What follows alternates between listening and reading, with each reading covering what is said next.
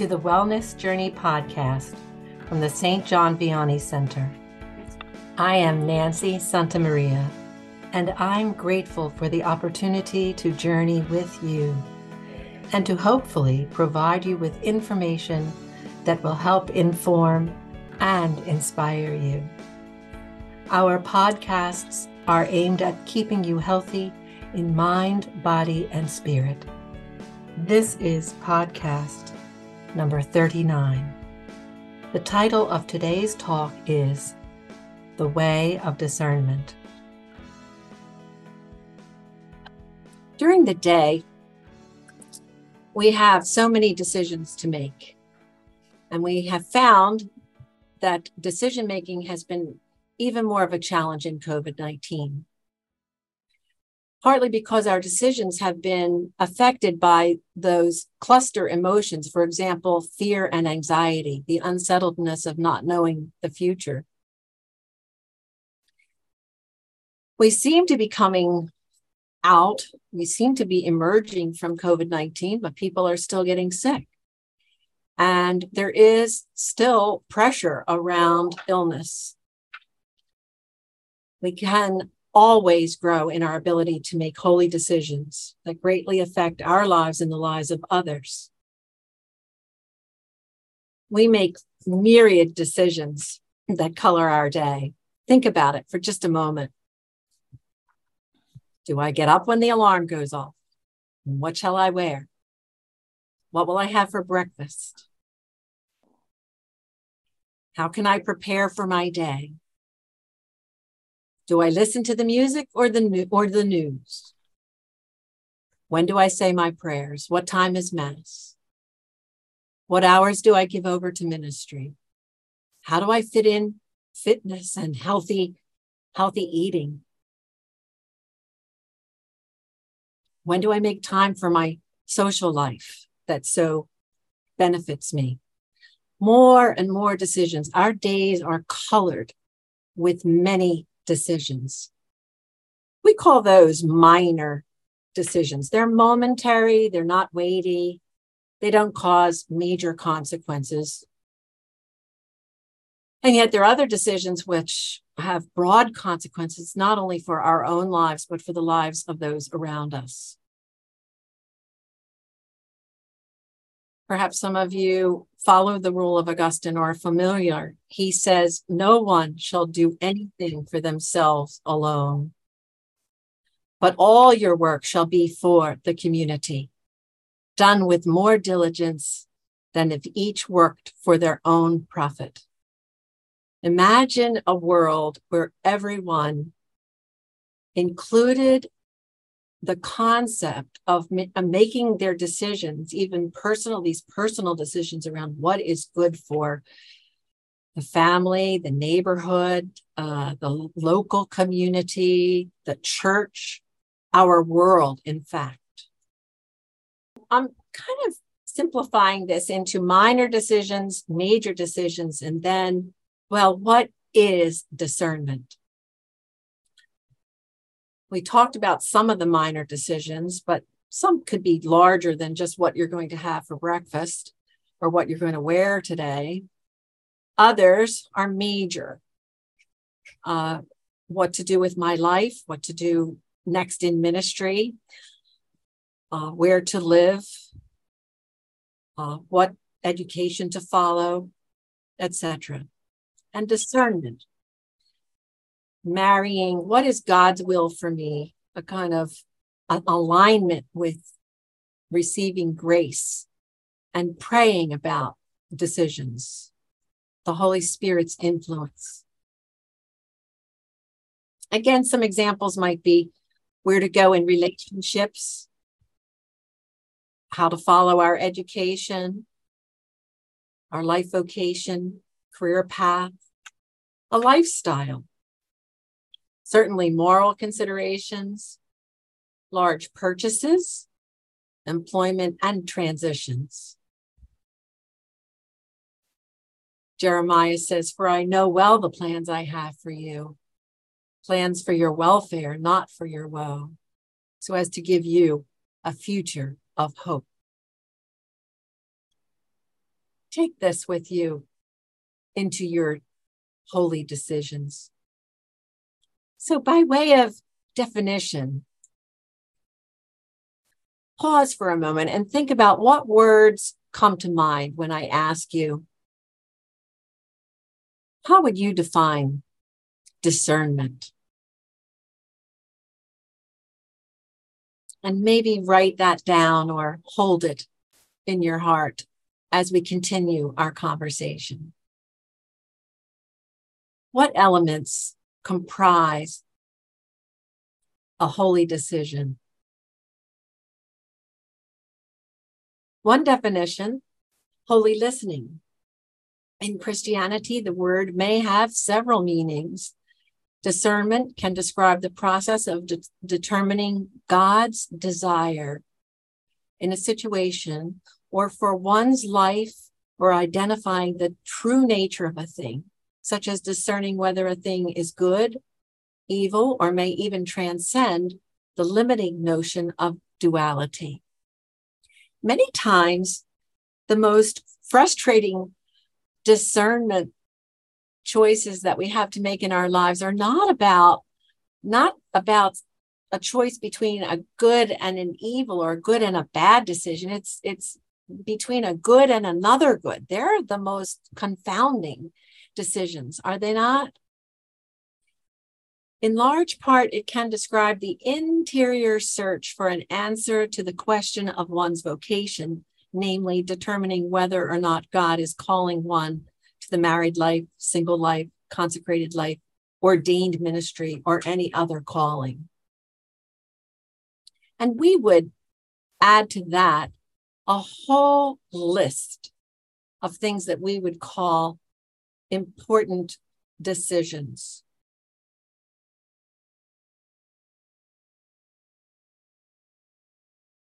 First, we'll discuss the Ignatian four-column approach. This one that I'm talking about distills it to 11 steps, and I might embellish on a few of these steps. But to simplify it, I would say it's called four columns because it has to do with two columns, a pro and a con, and another two columns, a pro and a con.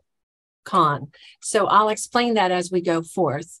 I would also include that prayer is almost before, after, and during every single step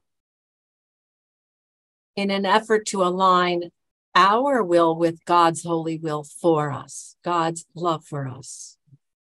So the first piece is identifying the decision to be made or the issue to be resolved. This is an important part because sometimes the resolution is in the definition. So coming up with a statement like, I will remain in ministry at St. Alice School, for example. And usually there is a negative to that, a positive and a negative. I will not remain in ministry at St. Alice School. Some people find it easier to have two statements, both positives. I will remain in ministry at St. Alice School, and the other positive, I will move to a new ministry at St. Jude's School. Either way, we need two statements for the four columns. So formulating the issue in a proposal, and we pray for God's openness to God's will and for freedom from prejudgment and addictions. So in Ignatian spirituality, this is called holy indifference. It doesn't mean that you're indifferent to the outcome of the decision, but that you care so much that you're willing to surrender your will as much as possible at any given moment to what is the will of God, and looking for that through this process. So prayer. The next piece is also pivotal, gathering all the information that you can about the decision. from the most practical things to the theological things, to the emotional things. Every single piece of information that's necessary. And the lists can be quite long or they can be short. So it's important to note that it's not how long the list is that will help you make the decision. It's how important each item is and how much weight each item carries. Again, you see, pray for openness to God's will, to be as indifferent to the outcome as you possibly can. Not that you don't care, but that you care very much. And you care about what it is God wants for you. We'll pause here for a moment, just letting those steps be absorbed from Jeremiah or from Psalm 111. The fear of the Lord is the beginning of wisdom. A good understanding have all those who do his commandments. His praise endures forever. For some, the prayer of surrender comes around to the serenity prayer. God, grant me the serenity to accept the things I cannot change, courage to change the things I can, and wisdom to know the difference. Living one day at a time, enjoying one moment at a time, accepting hardships as the pathway to peace, taking as he did this sinful world as it is, not as I would have it, trusting that he will make all things right if I surrender to his will, that I may be reasonably happy in this life and supremely happy with him in the next. So we're pretty familiar with the first part of the prayer, but there is also the second part. The next 3 steps in this distilled 11-step Ignatian 4-column approach to discernment is to state all the reasons for and all the reasons against each alternative in the proposal. So if using my example, the pros and the cons, or in Ignatian spirituality, as you may know, the consolations and the desolations, the advantages or the disadvantages. For my example, for staying in ministry at St. Alice School, for example. And then also for the other statement, whatever you proposed, the negative, I will not stay at St. Alice School in ministry. And to do a formal evaluation of all the advantages and disadvantages, that is, to look over these lists and to consider each element, each item on the lists, to pray over them, and to see where your heart is around the totality of those lists. Observing the direction of your will while reflecting on those advantages and disadvantages, consolations or desolations. So it just kind of looks like this in terms of giving you a visual. What are the 4 columns, you may say? Advantages and disadvantages, advantages and disadvantages. And if your community or your local community is involved, you can amend this to your own discernment, whatever you are trying to make a decision about. And you see here, I just use stay in my current ministry or go to a new ministry. This can take quite a bit of time. And in fact, all 3 of the modalities that I'm presenting today can take quite a bit of time. It depends on the time that you have and the investment you're able to make and whether or not you're seeing the benefit of it. The last three would be asking God to give you feelings of consolation, right? Ignatian prayer is a lot about using the imagination and tuning into the emotions. Asking God to give you feelings of consolation about the preferred option. Again, prayers of surrender and trust that as you make the decision, even though you're not certain about it. And confirming the decision. One thing that I might add here, too, is that Ignatian discernment encourages a period of time living as if. It's not fortune telling. It has to do with, I've made the decision to stay in my ministry at St. Alice School. And then living as if you've made that decision for a day, for 3 days, for a week, and to notice, maybe journal, maybe speak with the spiritual director or your Anam Cara, your soul friend, or a group of people whom you trust who are helping you make the decision. How does it feel to have made that decision, and what feelings come forward as you live out a day or 3 days or a week or longer with the sense that you've made a decision in that way? You could experiment, because of course you're going to amend these strategies to your own needs.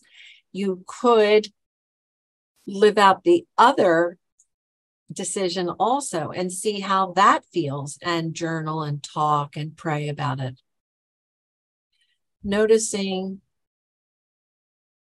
the emotional import of the decision, and that may be important information for you as you move forward with your decision. Another modality for making a holy decision would be to spend some time reflecting on the line of your life. I call it the lifeline. It's based on a business model, but it can work very effectively in working out personal decisions.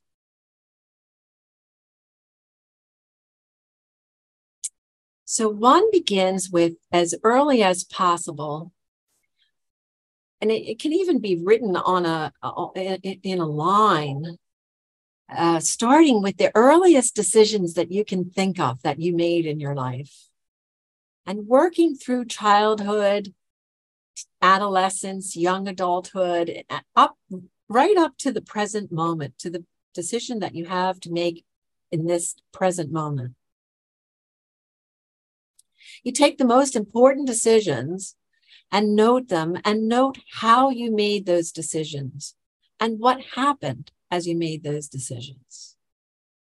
What was the result?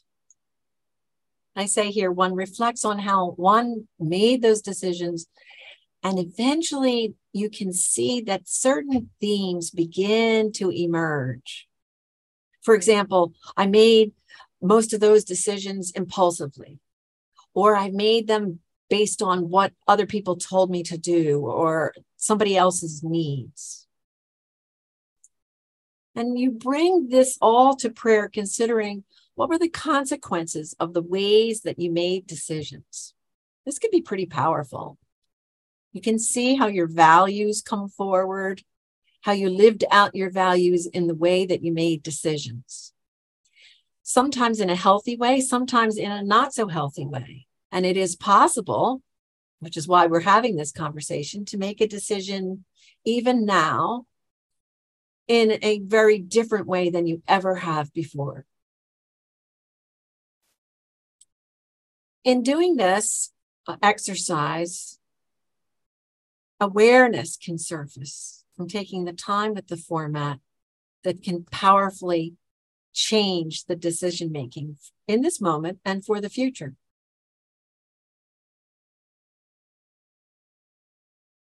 The wisdom that can emerge from writing out the lifeline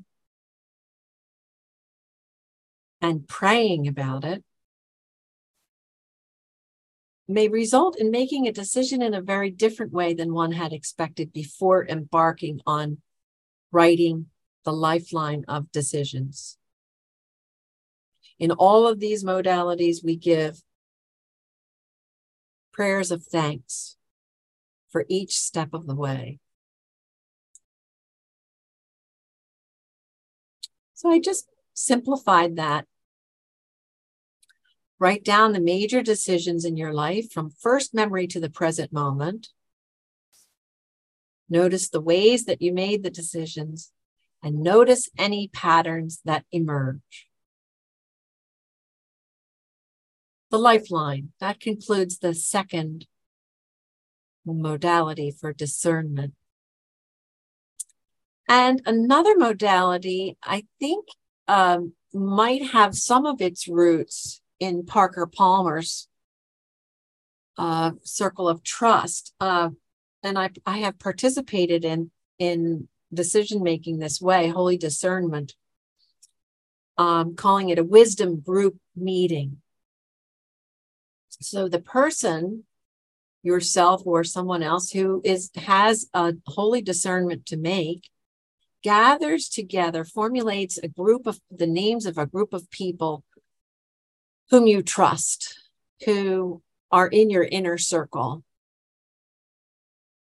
And it is good to appoint one of those persons to be a facilitator who keeps time, who keeps everybody focused on the task at hand,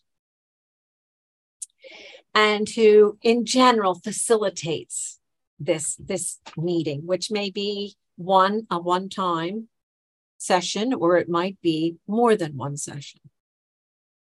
The person who's making this discernment offers within a set time slot, maybe 15 minutes, maybe 20 minutes, whatever, divided the time as to everybody's ability to be there, etc., what the needs are. But the person just shares freely about the discernment. What are the various routes that one can take? What are the feelings connected? What's the obvious solution? What's the not very obvious way to go? Whatever seems important, to speak freely about that in an allotted amount of time. And this is a contemplative process also, in that there can be silences in between each piece of the session. The friends may want to ask questions which clarify things for them before they give any input or feedback.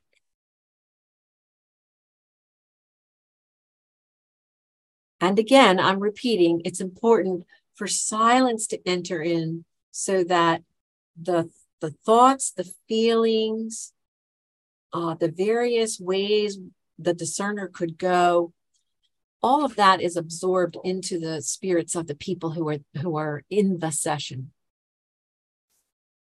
After that, each of the group of trusted friends gives some kind of response, input, not necessarily solutions. It might be evocative questions for the discerner to take with her. It may be feedback. It may be pointing out something that's missing in the situation. For example, one session I was in around this modality, the person seemed to have already made the decision. Someone in the group said, well, it seems like you're not considering the negatives, because it's as though you've already made this decision and you turn every possible negative into a positive. The person agreed and said, okay, but there are negatives, and then was able to embellish on those negatives. Prayer, silence, clarifying questions are all appropriate. The discerner might take notes so as to remember not only the ideas and the concepts that the trusted friends are offering, but also language that might be different than their own language. There might be some phrasing that's different. It might be good to remember the words that the others are presenting in that session. So I think I just distilled it down to, this is a listening circle where one person facilitates, one person shares the decision that is at hand, the others ask clarifying questions. Silence, a period of silence can be taken at any interval. Others may offer what they're hearing, new elements for consideration, because they know this person. So they know this person's strengths and weaknesses, gifts and talents, and also where they may need growth, or it may be a situation where there is a potential for growth and challenge. Understanding that they're in the inner circle of this person's life. I'm going to stop there for a moment just to pause. We've talked about the Ignatian 4-column approach. And we've talked about this last one, the listening circle. And we've talked about writing the lifeline. Ronald Rolheiser offers this. Finally, and not least, Jesus teaches that we see the world accurately only to the extent that we are pure of heart. When he said this, he wasn't just talking about having purity of heart in order to see straight religiously. He was affirming that purity of heart is a precondition in order to see straight in every way. And he continued in the same article, when you are looking for stars by which to guide your life, scan the heavens widely. Don't lock in on one narrow corner. There are many stars, each with its own particular expertise in giving off light. This quote reminds me to tell you that I've offered you 3 modalities for making a holy decision. It may be that you amend this process for yourself with a combination of elements of 2 of them or of all of them, finding what works for you, remembering that aligning yourself with God's will is the most important piece, and how to do that. Lastly, Brian McLaren has done a podcast on various biases that we hold. He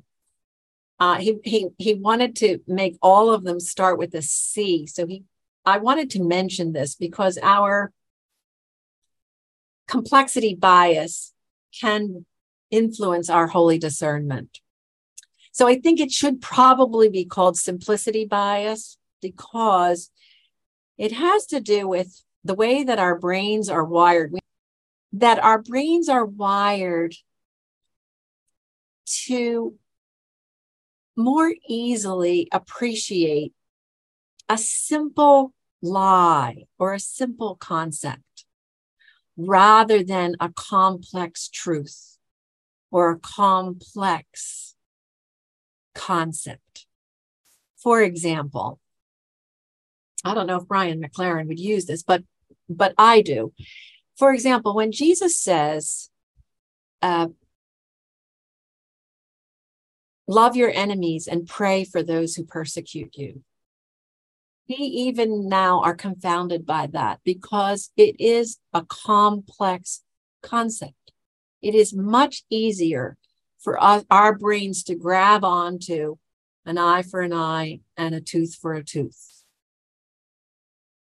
Our brains are wired to hold on to that simple lie or simple concept rather than the complex concept or the complex truth. Holy discernment has a part in this, in that sometimes a complex truth is part of our holy discernment.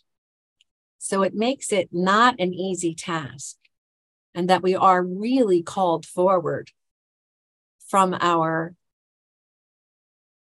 decisions, from our holy decisions in our lives. So we pray to become free of our biases that will naturally play into making decisions. Your ministries involve surrendering to God's time, pondering and taking action steps, organizing diverse programs, collaborating with teams, deep listening, ceaseless prayer, guiding discerning spirits, practicing self-compassion along the way, and being spiritual leaders in your communities, in your church, our world, and much, much more. I'm offering this very well-known prayer of Thomas Merton. My Lord God, I have no idea where I am going. I do not see the road ahead of me. I cannot know for certain where it will end, nor do I really know myself. And the fact that I think I'm following your will does not mean that I am actually doing so. But I believe that the desire to please you does, in fact, please you. And I hope that I have that desire in all that I am doing. I hope that I will never do anything apart from that desire. And I know that if I do this, you will lead me by the right road, though I may know nothing about it. Therefore, will I trust you always, though I may seem to be lost in the shadow of death. I will not fear, for you are ever with me, and you will never leave me to face my perils alone. And from the very short prayer at the end of each of the days of the surrender novena, Lord Jesus, I surrender all to you. Please take care of everything. Simple prayer of surrender while you're making decisions in holy discernment.